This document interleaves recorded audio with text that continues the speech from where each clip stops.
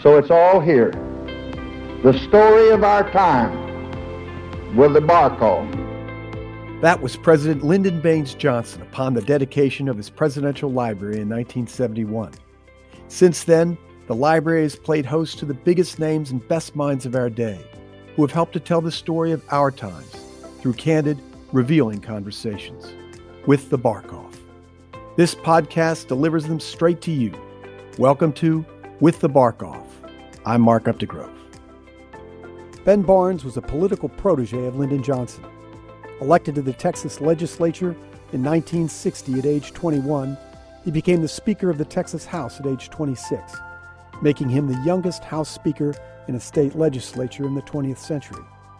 He went on to become the Lieutenant Governor at age 30, a post he held for 4 years.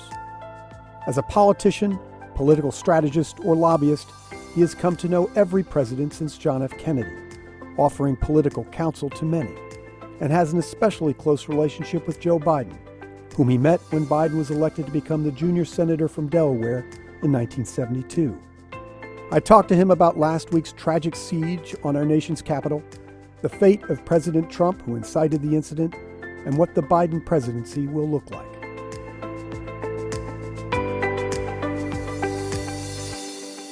We are truly honored to have you with us today. Let me start we have this conversation at a very sobering, very sad time in our history, and I think our minds are all on the events and chaos of last week. What are your thoughts on the events of last week and the siege that we saw on our nation's capital? Well, before I answer that question, Mark, thank you for having me. I want to thank you and the other people at the LBJ Library for these podcasts. I think I can speak for all the friends of the library that this is a wonderful service you provide, and it's great that you're having given the friends of the library an opportunity to participate in these wonderful educational programs, and I'm grateful for that. I think the events of the last few days, Mark, are really without words, my vocabulary to describe. It's hard to believe that what we've seen happen since last Wednesday has happened in the United States of America. And I had an opportunity to be on the telephone last night for an hour with Senator Schumer. We had a group of friends talking about the events and what had transpired. And he'd just been briefed by the FBI. And it's hard to believe that what took place at the Capitol last Wednesday and what the aftermath has been, that it really happened in the United States of America. If someone had told us a few days ago that this was going to happen, I would have disagreed with them. It's hard. It's really, really and truly unbelievable. So you came up in the political ranks in the 1960s, a very, like today, tempestuous, tumultuous era. That included 1968, which President Johnson called the nightmare year. How does this compare to the events that you saw play out in the 1960s? Well, I think that those of us that remember Vietnam and remember the protests, remember that the protests were mainly by young people and by people that were male, that were eligible for the draft and didn't want to go to Vietnam, understandably so, and fight a war that they didn't understand why we were there and why we were fighting that war. And so those people had one thing in mind, and that was the war, and they wanted to bring an end to the Vietnam War. These people that were part of last Wednesday's episode and what we've seen in some prior protests, these people are really victims of a lot of lies. It's hard to believe that such a large number of people in the United States have really bought into what President Trump has told them. And I think that a lot of the people really legitimately believe that these elections were rigged and that Donald Trump really won the presidency. And he's told it so many times and he's repeated it over and over again. And I think some of these people really, maybe I've tried to analyze how they have been able to be seduced by these words of President Trump. But but I really don't think probably that there may be some lonely minds involved. And I think big lives work in lonely minds. These people are confused. A lot of the people they're good American citizens, but they've been misled to the point that they have men's lesser instincts have come forth, and they are acting like people that are not citizens of a country that's free, and that are citizens of a country that doesn't allow people to opportunity to protest in a peaceful way. These were not protests. These were ugly scenes created to not only cause havoc, but to cause ruin. And I believe, quite frankly, we had 5 people to die to cause death. And a democracy cannot survive when one of the vehicles that is available to the people is violence. We can't tolerate violence in this country, and people using violence rather than using the ballot box to bring about change in this country.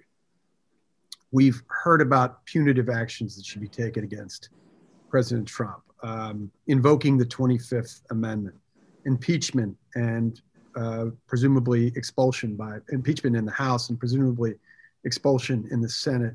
But what do you think should happen? We are now 8 days away from inaugurating our 46th president. What can be done most expeditiously and most effectively to penalize President Trump for what has occurred? Well, prior to last Wednesday, I was for letting Trump's term run out and there be as peaceful a transition as we possibly could, and there not be any action taken as far as President Trump's concerned. But I think after last Wednesday that we cannot take some kind of action to say that this is wrong and it's not acceptable behavior, even on the part of the President of the United States.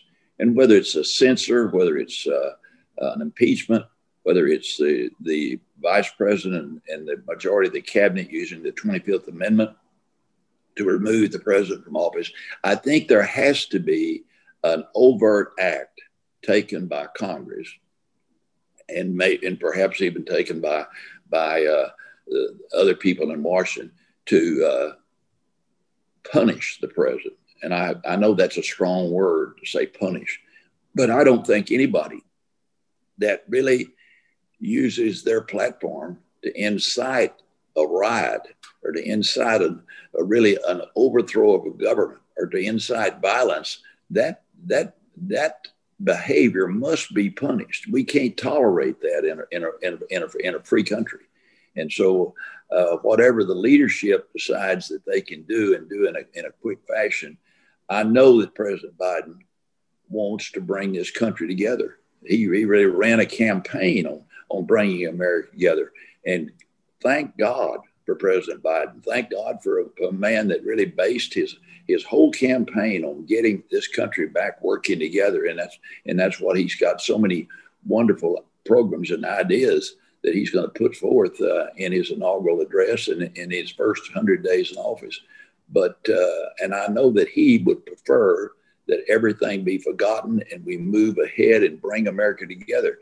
But I don't think anybody that's got a conscience and that really loves this country doesn't recognize there's a need for us to say, no, you cannot do this. And no, someone cannot ever do it again. And it's wrong. So there's got to be somebody has got to pay for the crimes. And I use the word crimes, and that's strong, but the crimes that were committed last Wednesday. So, Ben, you are known to be a master political strategist, tactician, and have a mastery of the legislative process.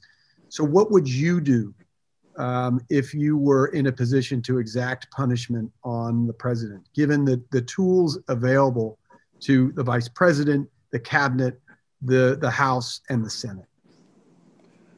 Well, first of all, I think that there is great strength in being able to get as many Republicans as you can to be a part of whatever action we take to punish the president. And I think you can get more Republican votes for a censor than you can any other vehicle that would be available to Congress. And so a censor is a serious thing, and it stays with you the rest of your life. I think that's not the route that the House is going to go. I think the House is going to vote articles of impeachment, and they're probably going to vote them tomorrow. And that what bothers me about that is that I don't think that unless Senator McConnell, the majority leader of the Senate, decides to bring that articles of impeachment to the United States Senate for a trial in a orderly, timely fashion, that there's going to actually be a trial. And so the House voting articles of impeachment is a terrible thing. It'd be the only president to ever be impeached twice by the House. And I think that if that's the only thing that's going to happen, then I would vote for impeachment. But I would like to see censure, because I think you could get another 40 or 50 votes in the House of Representatives for censure that you won't be able to get for impeachment. And I think perhaps that you could probably get a 2/3 vote in the United States Senate. I don't know that, but I think there would be a chance, a possibility of getting 2/3 votes of the Senate to censure the president. Ben, could you do the two concurrently? Could you get censure and still go forward with impeachment proceedings? I don't think there's anything that would prohibit you from doing that. And I don't think there's a choice that's got to be made either or. But I don't think that's ever been tried. And the last person that was censored was Joseph McCarthy, and that ended his political career, which was a healthy thing in my mind. But I think you could probably do both. I don't know. The time is so short, and it's so valuable. And I know that I do not want the Senate not to start hearings on some of President Biden's appointees, particularly his appointees in the Defense Department and in the CIA and our intelligence agencies. I want Biden to be able to move quickly as far as our foreign policy is concerned, because I fear that the eyes of the world were on the United States last Wednesday afternoon. And I think there cannot keep from being, among our friends and our adversaries, a feeling of vulnerability that the United States may be suffering at this time through the eyes of those people watching our television screens. And I think there was a 4 or 5 hour period there that the United States of America, as we know it, was very, very vulnerable. You mentioned Joe Biden. I'm going to come back to President-elect Biden in a moment. But let me ask a question that we've received from several of our attendees, and that is about the future of the Republican Party. Do you think that the Republican Party will continue to be the party of Donald Trump? Or if not, will there be a significant portion of the Republican Party that continues to follow Donald Trump in his post-presidency? I hope and pray, Mark, that there is a large part of the Republican Party that will not follow Trump and not be a part of the Trumpsters in the future. I hope that we're going to look to people who in the past, like the Bush family, like so many other great people in the Republican Party. I'm not a Republican, I'm a Democrat, but we need a strong Republican Party. We need a party of the Bushes and the parties of the Ronald Reagans. We've had good leaders, and we've had responsible people that love America. And I've always been very careful to tell my Democratic friends that we do not have a patent or a franchise or a trademark on love of this country. That Republicans, it's their country too, and they love our freedoms and they love this land also. But they have got to take this party back, and they've got to exhibit their desire to make a change. Because if they do nothing but sit back and let Donald Trump be the policymaker for the Republican Party, it's wrong, it's bad. And we as Democrats, but even more important than as Democrats, is we as the people of this country, we've got to do everything we can to stop the sphere of influence that Donald Trump's had the past 4 years. Who do you see as the most logical members of the Republican Party to take it back. Are there emerging leaders that you see in the Republican ranks who could bring the Republican Party back to some semblance of normalcy, at least in terms of what political parties used to be? Well, I hope so. Mitt Romney, the senator from Utah and former presidential candidate, has displayed a great deal of political courage of being willing to take on Trump, and no one else has been willing to do that in the present United States Senate. And I hope that Senator Romney and others like him will be able to put together a coalition about rebuilding the party. I'll give a plug to a former faculty member at the LBJ school, Senator Sass from Nebraska is a very gifted orator and I think a good student of politics. And I'm sure that he learned a lot of the things he knows that's good and right at the LBJ school. But Senator Sass is a very, very good example of the kind of leadership that I would like to see come forth in the Republican Party. I want to go back to your friend, Joe Biden. I know you two have an enormously close friendship. I've seen it up close myself. The two of you met almost 50 years ago when you were both young Turks coming up in the Democratic ranks. Talk about how you met Joe Biden, Ben. Well, Joe Biden was a young Democrat like myself, and we were both showed up at the same meeting together. Both young, ambitious, thought we should be king, or if the people weren't going to make king available, we'd be happy to be president. But Joe Biden is a steady, dependable person, and I have known him for over 50 years. And thank God that Biden stayed in politics. Thank God that he, despite his family difficulties of losing a wife and a daughter and then losing a son, that he stayed the way. He stayed the course. He was determined to continue to serve this country and serve it well. He did.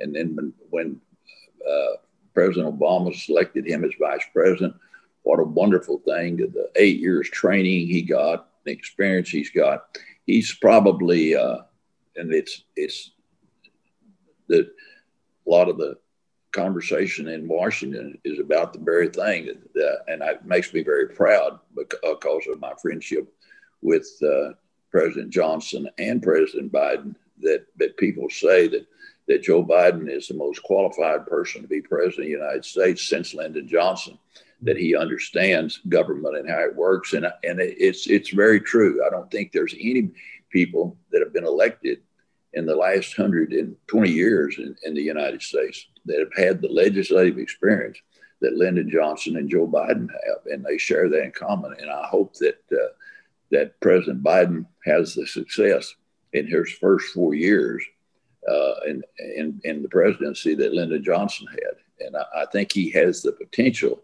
to be able to work with Congress. And I think it's wonderful that he's got 50 Democratic senators, and the Democrats control the House and control the White House.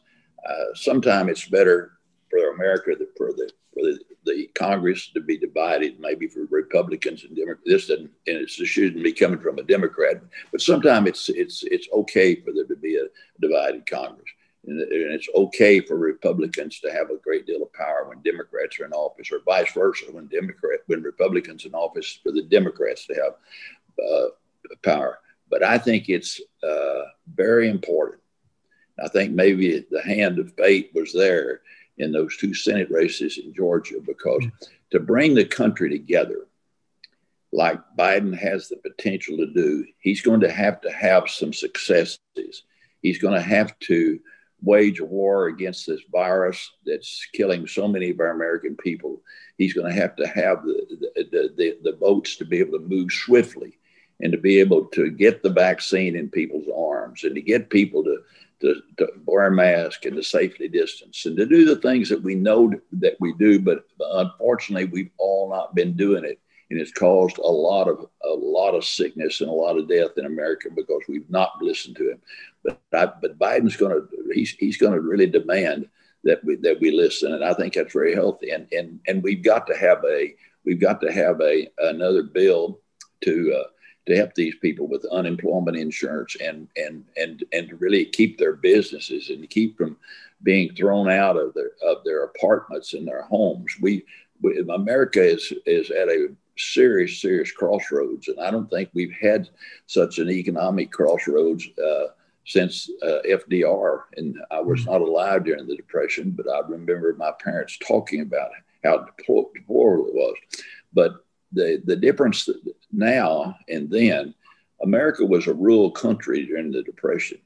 And a lot of people could live off the land, Mark. We all had gardens, and I remember everybody paid attention to growing a lot of their own food, and people were living on farms, and if people didn't have houses, well, their neighbors would help build them places to live on in rural America. But today we're becoming an urban nation, and we're crammed into the cities, and there's not enough adequate housing. In particular, our minorities suffer for not having the kind of housing available to them that others do, and they've suffered disproportionately with the virus because of some of their living conditions and their standard of living. So America is a different place, and we have to have the hand of the government to available to reach out and help these citizens, and that we got one of the highest unemployment rates we've ever had. So it's going to be necessary for Biden to be able to move quickly. And so therefore, I think it's good that the legislative bodies are both in the hands of the Democrats right now. You know President-elect Biden about as well as anybody, aside from his immediate family. What makes him tick? Well, again, I cannot keep from making the comparison between Johnson and Biden. Biden he's a student of politics. He's a student of government. That's really kind of been Joe's life. I beg his pardon now. It's Mr. President Biden. But that's been his life. And he was, I think, a good story to know about Joe Biden. When Joe Biden left the Senate after serving 40 years, he was the poorest member of the United States Senate. Joe had never gone out and really made any money, but he'd just been a senator. And his net worth was only around $500,000 when he left the Senate, because the only thing he had was equity in his house in Delaware. And he rode the train every day back to Delaware and spent the night with his family. He started doing that when his sons didn't have a mother. And he continued that the rest of his life. And as a matter of fact, his nickname was Amtrak Joe, because the train ran between Delaware and Boston. And he was on the first train coming to Washington in the morning and the last train going back. But he lived and breathed politics. And so he obviously enjoys it. But it's been his life, and it consumed him. It was an obsession that was, as far as we're concerned, it was a magnificent obsession.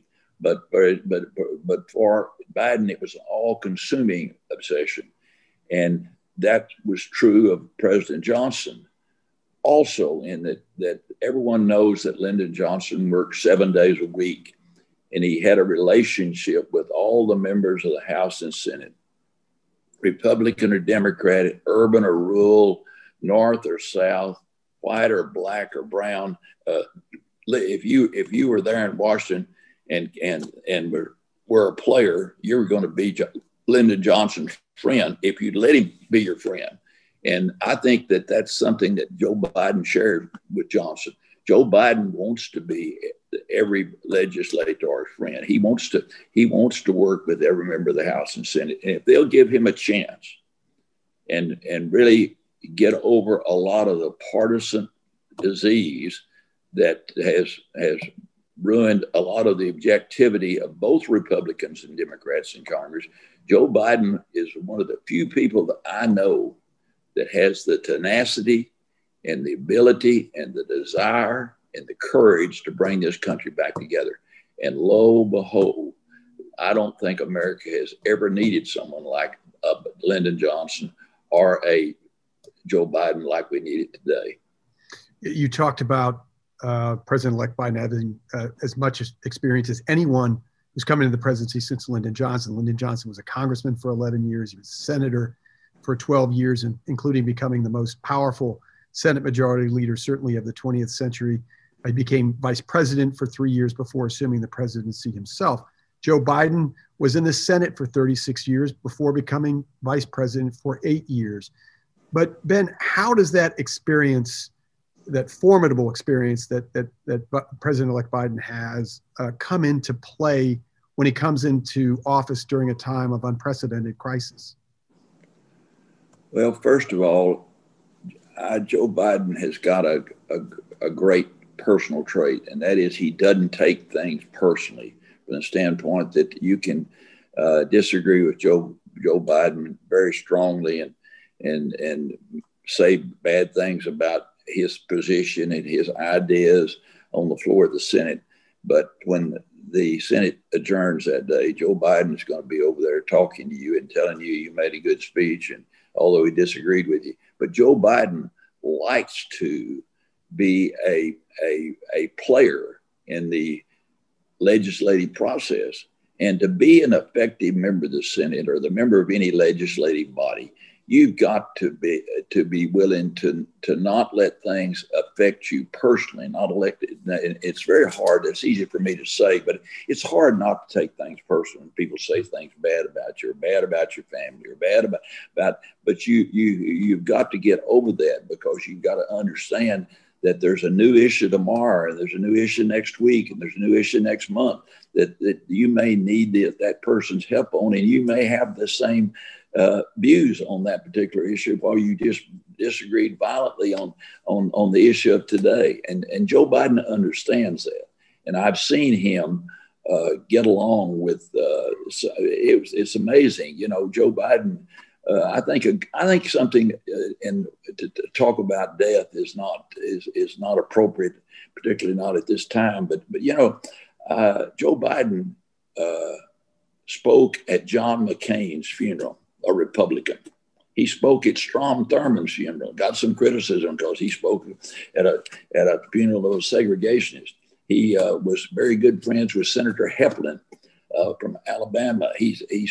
But Joe Biden has had not perhaps as many, but he's had the friendship of many of the great Republican senators and House members that he's worked with, and that's why that he was so valuable to President Obama, because Joe Biden could go talk and negotiate with Mitch McConnell when no one else in the Obama administration could do that. Joe Biden could do it, and he still has a relationship with McConnell, and I think that'll be very healthy for America. That the president and the majority, and now the minority leader, I like saying the minority leader, are friends. Right. You have advised Joe Biden in the past. Several folks attending today have asked what counsel you would give President Biden in those first crucial days he spends in the presidency. Well, I think that Joe Biden, first of all, doesn't need my advice very much. I think he's got a great game plan.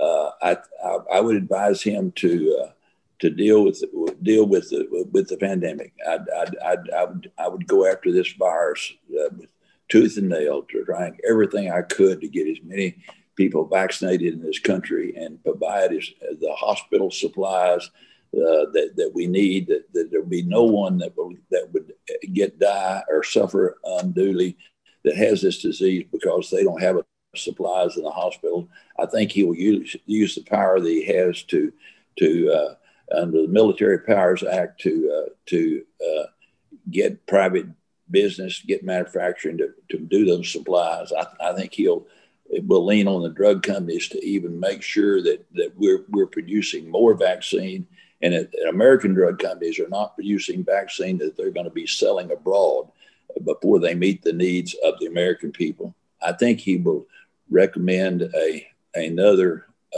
bill to take care of the unemployed and take care of the people that need help, that need government assistance. I think he will recommend a major infrastructure bill, our highways and our bridges, our dams. So much of our infrastructure is crumbling today. Joe Biden recognizes that.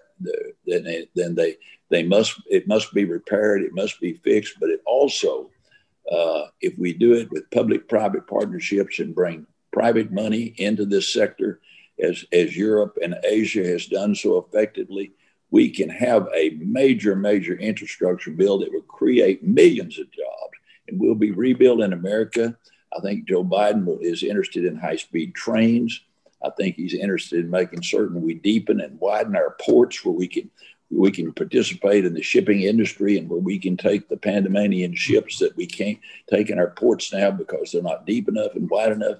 I think he understands what needs to be done to make the United States competitive in year 2021 and 22. And I think we're going to see almost a revolution, an industrial revolution, if Congress will give President Biden the support he needs. And I think out of that industrial revolution is going to come a lot of jobs, but it's also become and create a lot of better ways to do things and for us to be a part of the space age. Joe Biden, for instance, headed up the space shot for cancer that President Obama let him be the leader for the last 2 years of his administration. And Joe Biden understands cancer probably better than any president we've ever had. And I think there's a real chance that we're going to see developed in the next 4 years a lot of different treatments and a lot of different drugs that are going to bring us closer to eradicating cancer as one of the major diseases that takes Americans' lives. I just think that with the 40 years experience you're talking about, or 50 years experience that Joe has, I think that we're going to see a lot of positive things happen in government that hadn't happened before. And I think we're going to see reason, and I hope it's not wishful thinking. I'm one of the great optimists in the world, anyways. My friends will know, but I really believe that the next 4 years can be some of the greatest times that we've ever seen in the United States, and it comes along at a time that we really need encouragement. We need people to have renewed spirit and renewed confidence in our system of government, and people have seen that. People talk about, well, we've really been a free country and everybody's had a right to participate since the Civil War. Well, that's really not been true. It really Black and brown Americans really only have been a part of this system since Lyndon Johnson passed the Civil Rights and the Voting Rights Act in 1964 and 65. So we've only had this experiment 55 years where everybody had a chance. Everybody was a shareholder. Everybody could go vote. And that's what makes you a shareholder, is going to vote. But I think some of the large voter turnout that happened in this last election and this last fair election, these were fair elections. There were complications, as there were in all elections, but there was no widespread voter fraud. But I think that the participation, the large number of Americans that went to the polls and voted, is the reason that we should be optimistic about the next 4 years or about the next decade, is because people now recognize that they must, much more than in the past, that they must participate in government in the electoral process. And I think it's so healthy. Can America under a Biden presidency regain its moral authority, its moral leadership in the world? Well, I think that Joe Biden, I think every president has to lead by example. And I think we have seen really how powerful the office of President of the United States is, not only in this country, but around the world. People look to the President of the United States. And I think you lead by example. You lead by words and you lead by deeds. And I think that we've elected a man that's very well equipped to lead by his words, by his deeds, and by his life. I think Joe Biden's life and what he's done in the past and what he'll do in the future will be a very good example of what American citizenship should be about. Several of our audience members have asked what should happen to Senator Ted Cruz for continuing to challenge the election after the attack on the Capitol. I guess you could ask the same question of Josh Hawley from Missouri. What steps should be taken to penalize those senators for continuing to divide this country and question the results of last year's election? Well, Mark, I believe that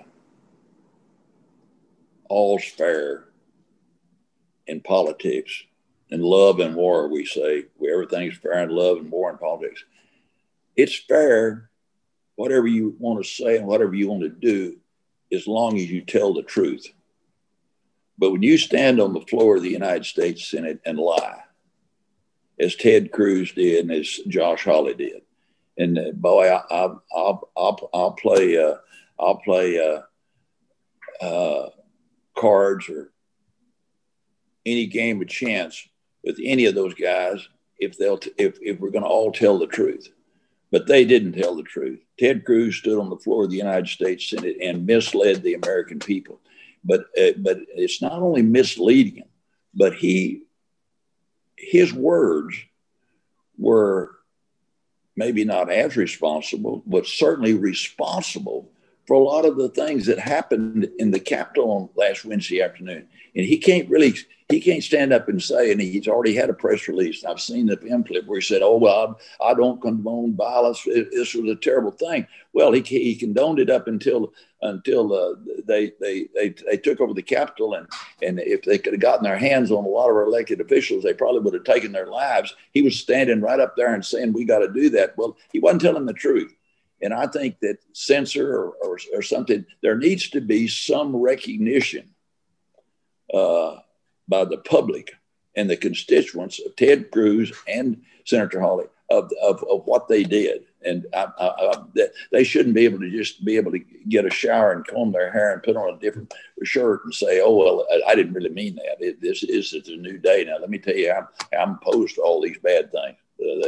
They shouldn't escape untoward.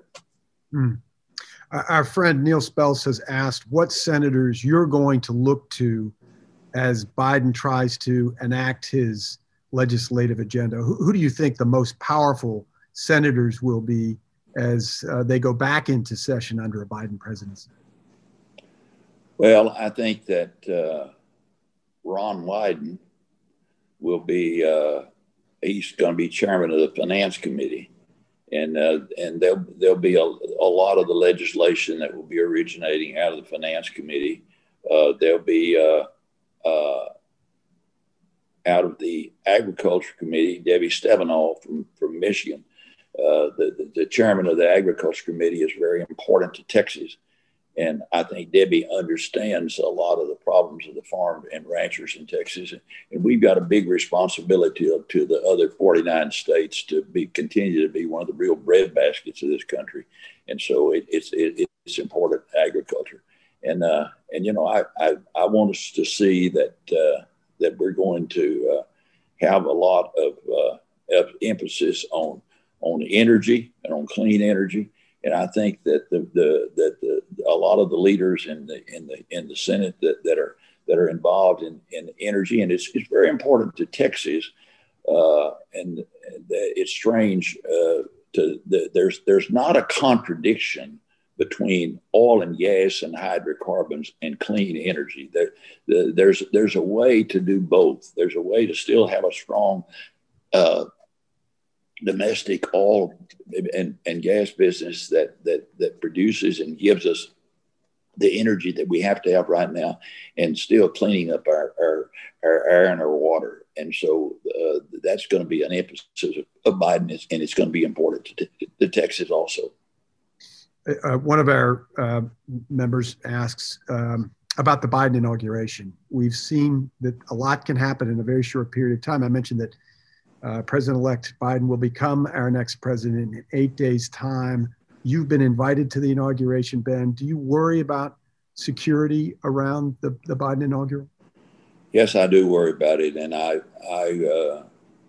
there's a news story moving right now that I've just read, the Huffington Post, about some of the things that are at least being said that could possibly happen. And one of them is really the rioters being able to take control of the perimeter around the Capitol and around the Supreme Court, and not letting people enter that they didn't want to enter. And there's a lot of bad things that prior to Wednesday, I would have said they're total fiction, but I believe that that anything can happen right now. And I am about to make the decision that I'm going to attend Joe Biden's inauguration by virtual. That I'm going to look at it on my television screen or on my iPad. I think that it's not a wise idea to go assemble hundreds, thousands of people for an inauguration with the unsettled political atmosphere that we have today. You mentioned the importance of having a Democratic-led Congress and a Democratic-led Senate for a President Biden to go forward and enact his agenda. But there was much talk about the left wing of the Democratic Party and the socialist leanings, so-called socialist leanings of that left wing. Joe Biden has shown himself to be a moderate, but many people have talked about the pressures that he would face, Ben. How do you think President Biden will govern, and how will he deal with that left wing of the party? Well, I can say it no better than Biden said it himself 60 days ago on the television. They asked him about how in the world was he going to deal with the far left, and was he going to lean towards socialism. They were setting the stage to talk about the left wing of the Democratic Party. And Joe Biden said, hey, wait a minute. Do y'all remember the primary? Every one of my opponents ran to the left of me. I was the moderate in the race, and he said that aloud and very, very strongly. I think Biden is a moderate. I think he's going to be a moderate Democrat. I think he's going to do the things that he talked about in the campaign. A lot of the things that he debated on that debate stage with the people to his left. Sure, there's people that are to the left of Joe Biden, and there's people that are to the left of the mainstream of the Democratic Party, and they're part of the Democratic Party. And if they want to be part of the Democratic Party, I welcome them. If they want to talk about socialism, and if they're going to be a socialist, then I think they ought to go arm the Socialist Party or join the Socialist Party and be a part of it. But Joe Biden is a moderate Democrat, and I expect him to hold that course. Now, does that mean that he's going to agree with me on everything? No, it doesn't. But I think that when it's all said and done, that Joe Biden is going to be a voice of moderation. He's going to be a progressive leader that wants America to bring about change in the areas that we need to change. But he is not going to be a person that's going to spend this country into a huge, huge deficit and not worry about it. You know, one of the things I admired about President Johnson so much, the war was going on, and it was so tough and it was so unpopular.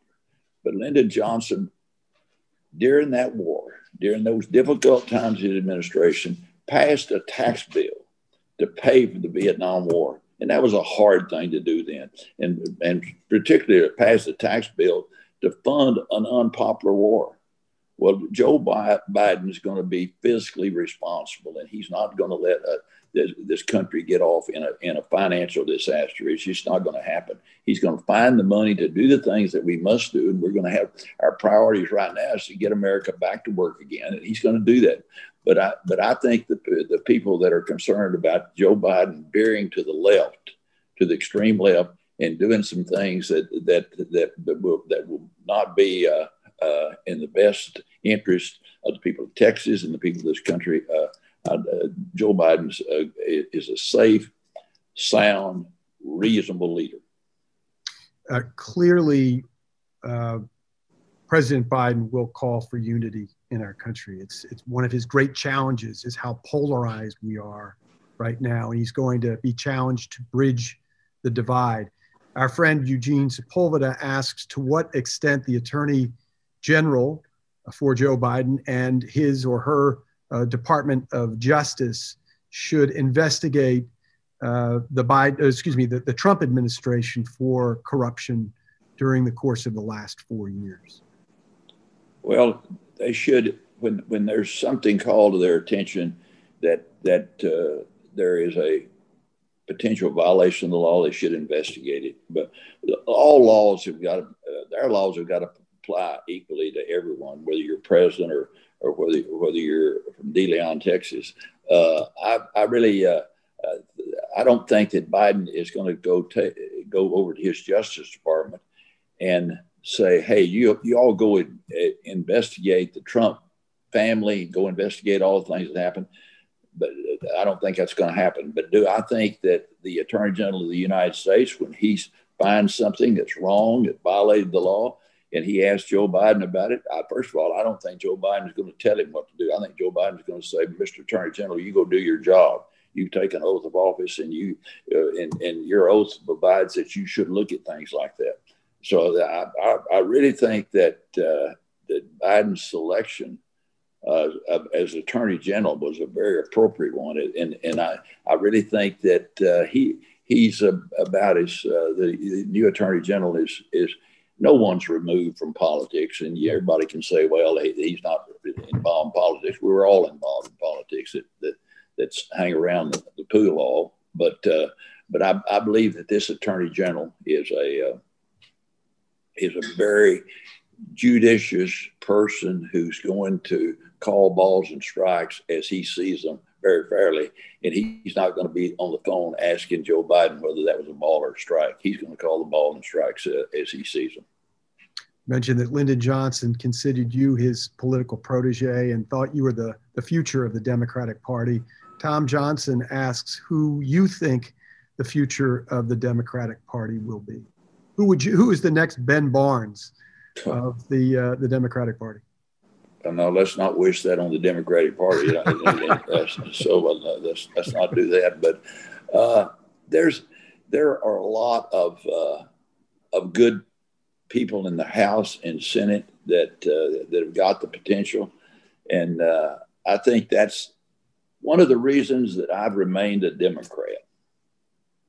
Is I think the Democratic Party has made places for young leaders, perhaps more so than our opposing party, the Republican Party. I've always felt like that President Johnson's advice that it's not enough to go win and be in public office. You have to be looking for a bench of younger people that have got leadership potential to help get into the mainstream where they too can be the office holders of today and tomorrow. And I think the Democratic Party has done that much better than any other party.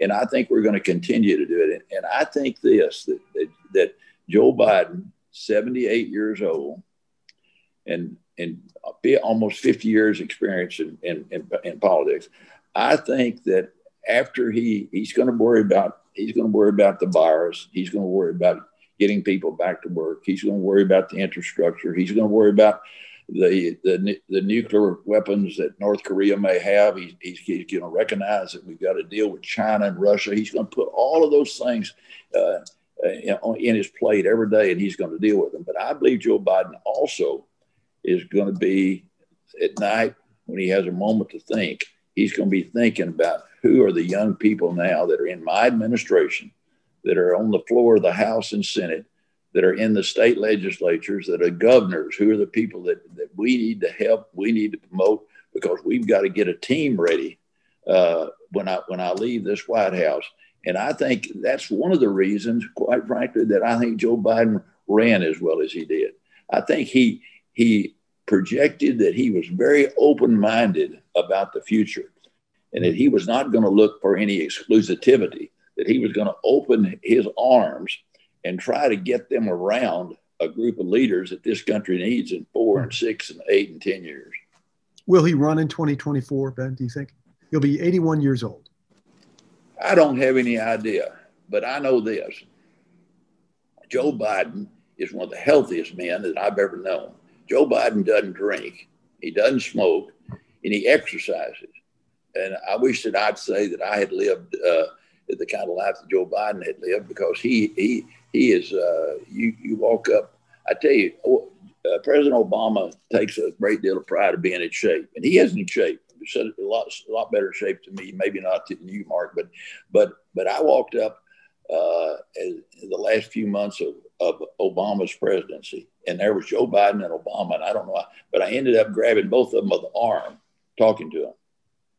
Maybe I learned that from Lyndon Johnson, but I put my hands on them. But anyway, I was amazed. Joe Biden's biceps are a lot stronger and tougher than President Obama, and he's always taking great pride. And I kind of flushed his arm a little bit, and I said, "Boy, the vice president's in a lot better shape than the president." Well, the president didn't really like me saying that, but I said it. But Joe Biden is in good shape, and he will not run if he thinks that he's too old. I assure you that he's not going to want to die in office or want to be in office when he's not going to be on his game. And that's what everybody was talking about during the campaign. Joe Biden, well, he's slipping there. I worry about Joe Biden being old. You don't worry about Joe Biden being old. You just worry about getting him the people around him he needs. He's going to make us all proud. Ben, I talked about the importance of Joe Biden sounding a message of unity, and invariably he will in his inaugural remarks, and he'll call Americans to come together during this, I think, very desperate hour. Is it possible to unite America given the deep fissures in our nation right now? Mark, it's going to be possible. Is it going to be hard? Yes, it's going to be hard. Is it going to be harder probably than any time maybe in this 250-year history plus this country? It may be the hardest right now. It may even be harder than after the Civil War, and that's only that I can reflect on the Civil War based on history books. But I'm not too sure that the most important thing in the world is to heal America and get us back together. And I'll tell you, if Joe Biden, and I think he'll do a lot of things, but if he only did one thing, if he's able to dissolve the hatred, the animosity, the misunderstanding, and the bitter partisan bickering, if he is able to bring that to not maybe a conclusion, but to make it a much, much narrower experience of people that are legislating in Washington and that are legislating in our state capital. If he can get people back together working on the issues that we face today, then he will have made the greatest contribution perhaps that any president's made, and certainly in recent time, and maybe any president ever.